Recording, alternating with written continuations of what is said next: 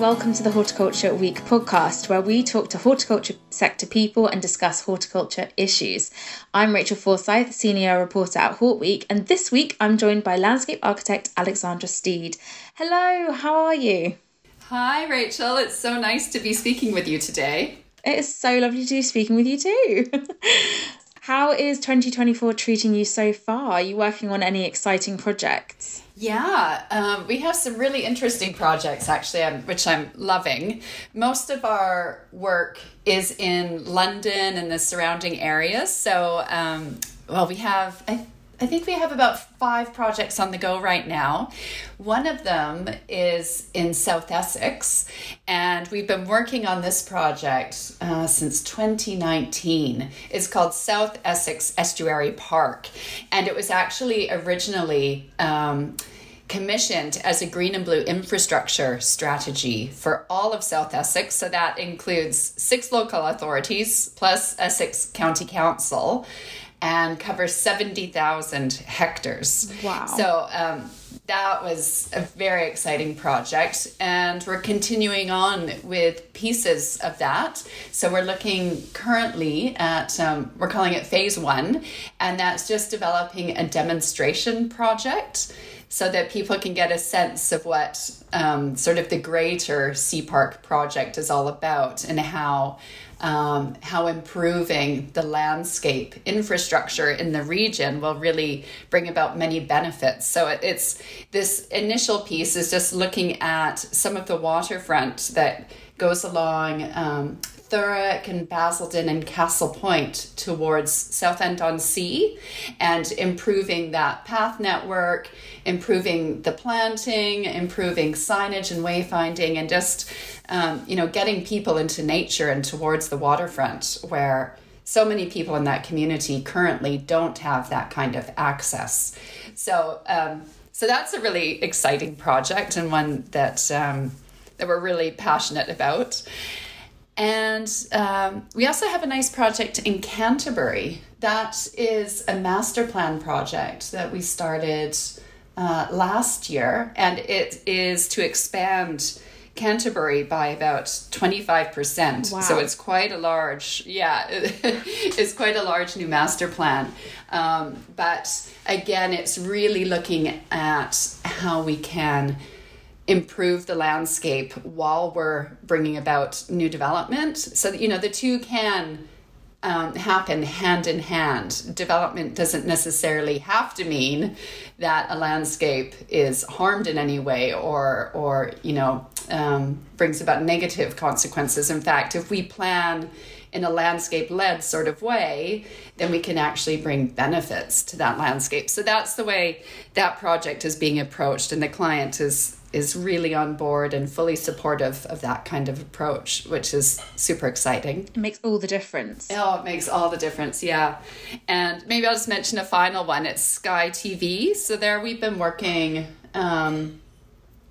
since 2015. It was one of the first projects that I won. Exciting. Back when I started my practice, yeah. And so we've been working with Sky TV ever since. And we've just completed the latest phase of design, which is a new boulevard and entry plaza, and also a building called Sky Innovation Center, where we've done the landscape all around that. And again, that client, I think, came to us because of the kind of approach we have to landscape. And we look at very regenerative approaches. We look at how we can improve the environment and connect people to nature in really kind of fresh and vital ways, even within a campus and even within a work environment like that. It's just so important. So anyway, we've just completed that. So that's exciting. So is that the completion of your work on that project since 2015, or are you going to do more things in that area? I think that will be it. I think we've done all the landscape kind of possible at this moment, unless they expand the campus a little bit further. Yeah. But, our original work in 2015 to 2017 was building out about 5 hectares of kind of the central piece of the landscape. And then these latter phases have been extending it to the entry. And, Yeah, so I think we've covered all the ground now possible. They just need to start building more spaces for it then. Exactly, yeah.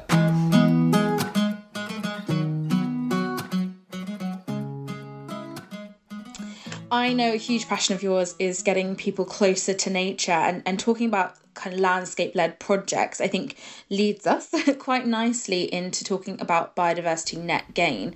Obviously, that came into effect on the 12th of February, and potentially too early to tell from experience, what kind of effect it's going to have on the whole of the UK. But do you believe it will have its intended effect? Well, it's a big question, actually, and there's so much to be observed, I think, in the coming years about how successful it is.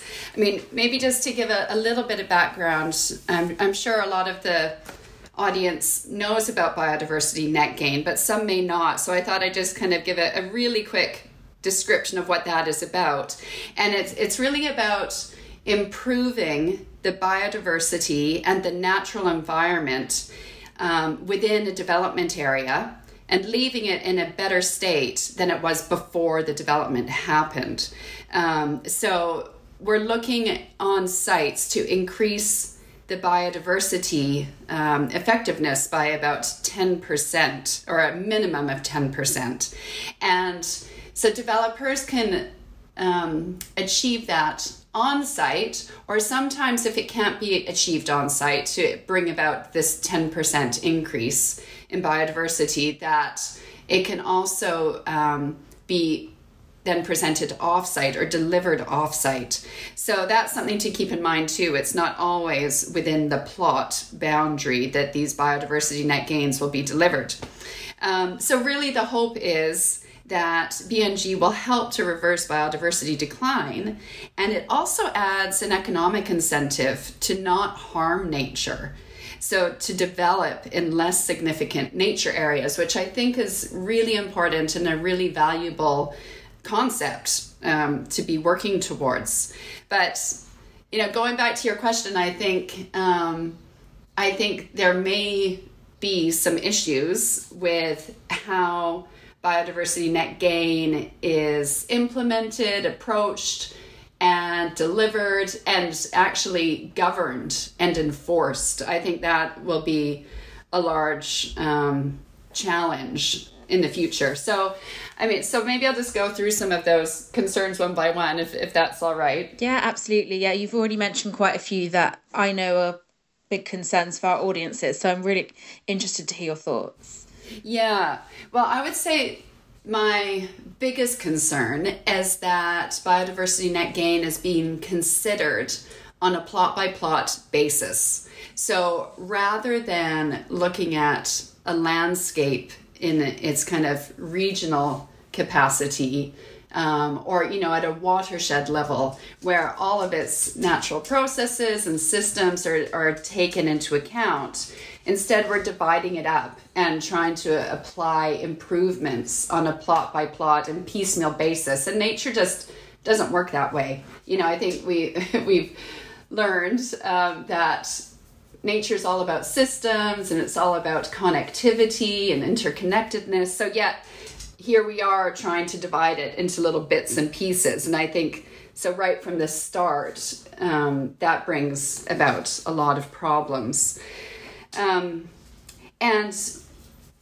say that one of the things that I'm seeing, because a lot of local authorities and developers have already started to apply Biodiversity Net Gain to their projects. So we've been working with Biodiversity Net Gain for a while. So, we can start to see how that might pan out. And okay, that's interesting. Yeah. And there's also been some research around some of these initial projects integrating Biodiversity Net Gain. And what we're seeing is that there's, in aggregate, a considerable loss of green space on a development plot. So, for example, a lot of housing development might be happening on, for example, poor quality farmland. And so that is entirely green at the moment. And so once you've developed it, you might have sort of intense areas of ecological improvements, but sort of in total, there's less area. So that's one of the things that's being noticed, is that there's sort of a significant loss of green space, even though biodiversity net gain might be improved. There's also a tendency to be going for biodiversity improvements that kind of tick all the boxes in the metric and score well, such as, for example, species-rich grasslands and things that are easy to deliver, types of landscapes that are easy to deliver, but it can lead then to sort of a homogenization of the type of habitats that are being created. So it might not be bringing about the kind of diversity that's really required. If all developers go for creating species-rich grasslands, for instance, and not looking at some of the more difficult habitats to create. So yeah, I'd say this homogenization, intensification, types of habitats that are easy to deliver. These are the things that are coming about, I'd say, in early days. And it will be interesting to see now that it's really come into force, and we'll be seeing it at a much larger scale, how this will really affect the UK. I guess another thing that's happening is that a lot of the improvements are happening within the plot boundary, and there's not so much going to improvements off-site.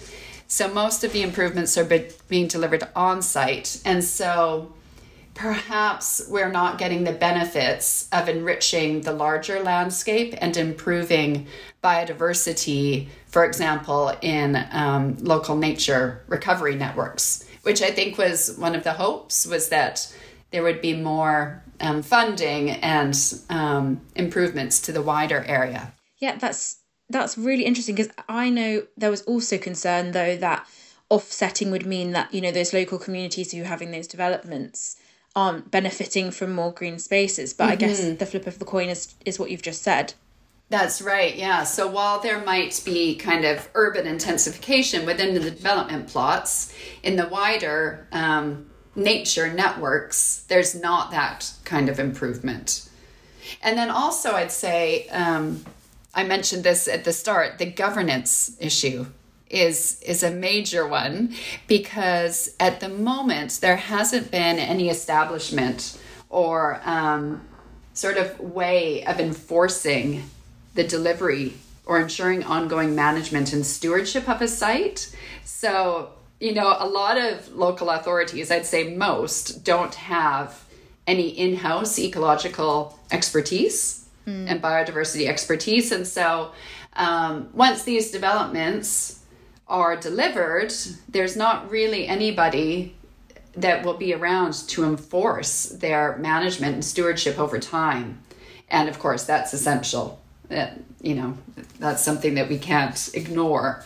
And yet at this point, there's just no way there's no funding going towards that. Which is interesting, because one of the regulations with Biodiversity Net Gain, they have to be maintaining these spaces and keeping up that biodiversity for 30 years, right? Yes, that's meant to be the way it is. And yet, as I said, there's not any mechanism right now for enforcement of that. So especially within the on-site developments. So the off-site, so for example, if the benefits are placed off-site in some sort of local nature network, then there is a governance structure that's kind of integrated within that local nature network. But within these more urban developments that have the biodiversity net gain all achieved within that particular development site, there is no mechanism for enforcement right now. And really, it's up to the local authorities to do that. But then, as I said, because they don't have the staffing and they don't have the funding to really be put into that, it will most likely fall down. It will fall short of what's required.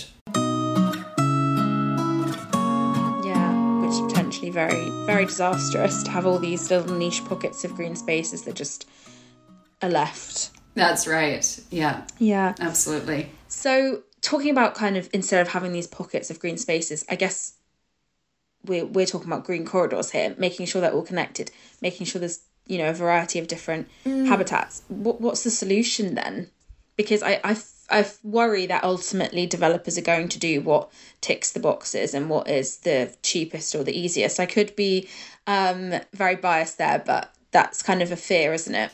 Yes, yeah, I think that's a really great question, and it's something that I'm very passionate about, actually. So, you know, in our approach, we're always trying to advocate for strategic landscape strategies so that when development does come up, there is a way to decide and to measure if that development is in an appropriate area. You know, what will the harmful effects be? Would it be placed better elsewhere? You know, so I think what we are lacking in the UK are strategic landscape plans. So we really need to be looking at landscape at regional level or even watershed level, as I mentioned earlier, so that we're taking into account the processes and the context of a particular area rather than trying to divide nature up into these little pieces, because we'll never come up with the kind of overall quality of improvement that we're after by doing so. We need to consider it in totality as a whole and in the way that nature works, you know, in interconnection and interdependence, you know, one habitat with another, and one, you know, the way hydrology works and the way soils work and the way air quality comes into being. It's all because of this interconnectedness. So that's what I think is missing, is having sort of a complete picture and understanding the context before we try to bring about development. You know, I always say that we need to be placing development within a context rather than putting development on a particular environment. Yeah, I like that. Yeah. So I think until we have that, until we have these more strategic understandings of how a whole landscape comes together, we won't be able to achieve the kind of biodiversity net gain and overall environmental health that we're really after and that's required. One potential other positive, which again, time will probably tell with, is access to nature and whether, you know, it improves people's connectivity to nature. And I know it's something you're really passionate about. And it's actually something you kind of delve into in your new book, Portrait to Landscape, a Landscape Strategy to Reframe Our Future. Do you hope the kind of Biodiversity Net Gain will do this? Well, I think Biodiversity Net Gain will improve things. I don't mean to sound too negative. Probably what I've said up until now is mostly about my concerns with Biodiversity Net Gain. I do think it's a positive thing, and I do think it's a step in the right direction, definitely. But I also think there are limitations with the way it's being delivered and likely managed in the future. So yes, I do think it will be a positive, but I think we do need to be doing much more. And we do need to be thinking about landscape and habitats and ecosystems at a much grander scale and in totality. So yes, I think Biodiversity Net Gain will not only improve the quality and the vitality of the natural world, but it will also improve people's connection to nature within a particular place. So, you know, obviously there are no disadvantages to that. That is only pure good, I would say. But yeah, I think there will be limitations, and we kind of need to go beyond thinking of biodiversity as a metric. You know, I think that's one of the main problems, is that we're still thinking of it in terms of something that is valuable to us just kind of in monetary or economic terms, you know. Yeah, it's a really good point. And I think your concerns are completely valid, because we want to go about this the right way, don't we? We don't want to just do it for the sake of it and end up with spaces that aren't performing or benefiting in the ways that they were intended to. Mm-hmm. In your book, you also speak about things policymakers as well as activists and individuals can do. Mm-hmm. So do you feel that the government could be doing more? Oh, definitely. Yes, I do think the government could be doing more. I do also believe that our relationship with nature is something that happens at a very individual level, of course. But the government could definitely be supporting that. And, there's loads of measures that could be taken to improve, to prove our relationship with the natural world, but also just to bring about health and well-being, and in order to start restoring nature and recovering and rehabilitating sort of all the damage and destruction that we've done to the natural world. So I guess some of the things that I think the government could be doing are looking at enforcing taxation of large landowners and also of corporations that are so hugely benefiting from natural resources and the exploitation of the natural world, bringing about so much devastation, and yet they are not having to pay for any of the loss and damages of that. They're even oftentimes still being subsidized to carry on with those activities, such as oil and gas, for instance. So a lot of our taxpayer money, a lot of government subsidies are still going into these activities that can be incredibly damaging to the natural world. And so I would love to see the government, moving those subsidies and that taxpayer money and moving it into activities that will reverse climate change and that will promote renewable energy, that will restore nature, that will support regenerative agricultural practices, for instance. That is a huge one, sort of how we deal with the land in our food production. That is huge. In the UK, about 70% of our land is farmland. And so how we treat that land will make an incredible impact. So those are just some examples. There's so many other things that could be done, around, and this is outside of the UK as well, looking at global things that governments could be doing, but around empowering Indigenous peoples that sort of have this inherent guardianship of nature, right in their DNA. And they're still managing about 80% of the planet's biodiversity, even though they manage so little of the Earth's land. And yet they have that kind of effect, that kind of incredible effect on biodiversity. And also, increasing women's rights so that women around the world can own and manage land. So many women don't even have rights to property ownership or accessing a bank account or bank loans, and yet they're responsible for feeding their families. So, there's just so many things. Yeah, I think listeners will be cheering and clapping in agreement to that. Oh, yeah. Well, and these are global things, but I guess coming back to the UK, and what I was saying earlier about landscape-led developments, I think this is something that should really be prioritized with the government.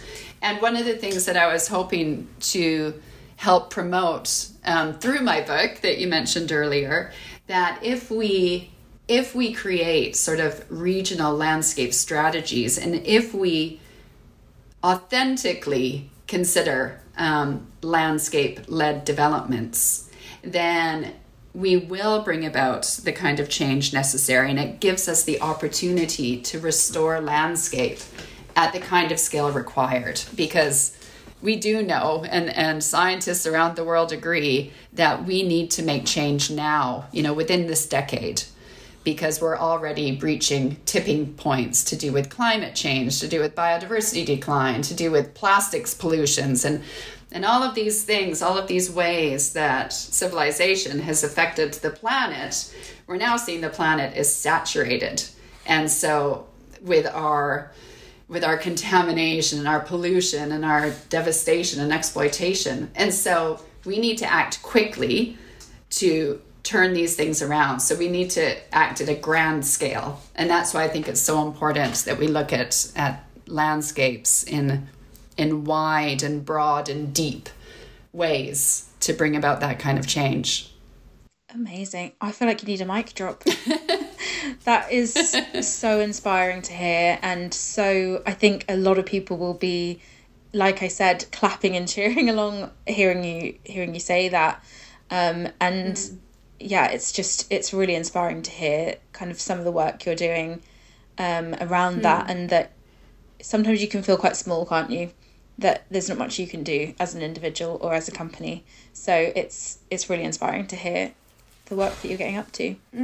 Oh, thanks, Rachel. Well, one of the main reasons I wrote my book is so that everybody could feel that they could be empowered and could make a difference as an individual. Each one of us has the power to use our voice as citizens, to get involved in rallies and marches, to write letters to our local MPs, to vote for the politicians that care about the environment and about the future of the living world. And we also have such agency in choosing about how we ourselves interact with the natural world. The kind of food that we choose to eat has an incredible impact. Are we choosing foods that are grown on sustainable farms? Or are we choosing foods that are grown, that are bioengineered and that have been exposed to loads of pesticides and fertilizers and that are affecting the water system and that sort of thing? So, each of these decisions that we make about our relationship with the natural world, how we choose to travel, for instance, makes a big difference. Are we driving everywhere when we could be walking or cycling? Or are we choosing vacations maybe that are using a lot of fuel to get to our destination? All of these things make such a difference. And so I wanted people to feel empowered and to know that there is hope, and that when each of us act, that we could make a huge difference. And it could be achieved quite quickly if we were all intentional about the choices that we were making daily. So there is hope, and though things can seem quite dire at times and the state of the world can seem hopeless, there is hope. And that is where creative minds can come in, and we can think creatively, and we can collaborate with nature to bring about the restoration required. Yeah, absolutely. That is a great way of phrasing it. I mean, it does feel quite dire, like you said, but actually landscape and landscape professionals hold such a big key to this crisis, climate change crisis, biodiversity crisis. We hold a lot of the solution. So there is actually quite a lot of opportunity when you look at it positively. Absolutely. Yeah. And there's so much that can be done. And I suppose that was another thing I wanted the world to know through this book. It wasn't just meant to be for people involved in landscape industries. It was meant for everyone, and for everyone to become more aware of the power held within landscapes, and that this is the place where, humans meet the rest of nature. It's all revealed in the landscape. And so this is why it's so important about how we deal with our landscapes, because it expresses everything that we as humans believe about nature and our relationship with nature. So it's not just important for those of us working in the landscape industries, it's important for everybody to understand this and to understand the power held there and the power for rehabilitation within our landscapes. Absolutely. Once again, very well said.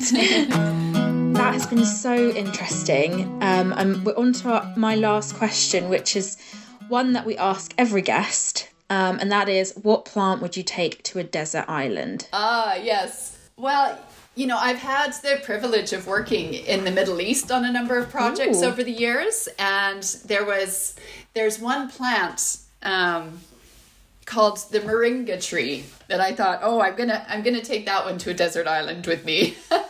So I discovered that one a few years ago. It's an incredible tree, and not only is it beautifully fragrant and just beautiful to look at because it's flowering, but you can also eat the greens off of it, and they're incredibly nutritious. You can make oil from the seeds, and you can do that just with your hands. So you wouldn't need any sort of special equipment with you or anything. And it also is incredibly healing. The oils within it are incredibly healing as well. So, and fragrant. So anyway, I would take that moringa tree. I think it's wonderful. Amazing. Is it bad that I'm thinking of those oils would make a great hair mask?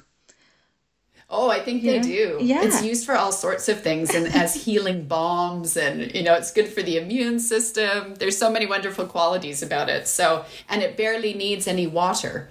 Oh. So that's why I would take it to a desert island. You're ticking every box there, yeah. Perfect.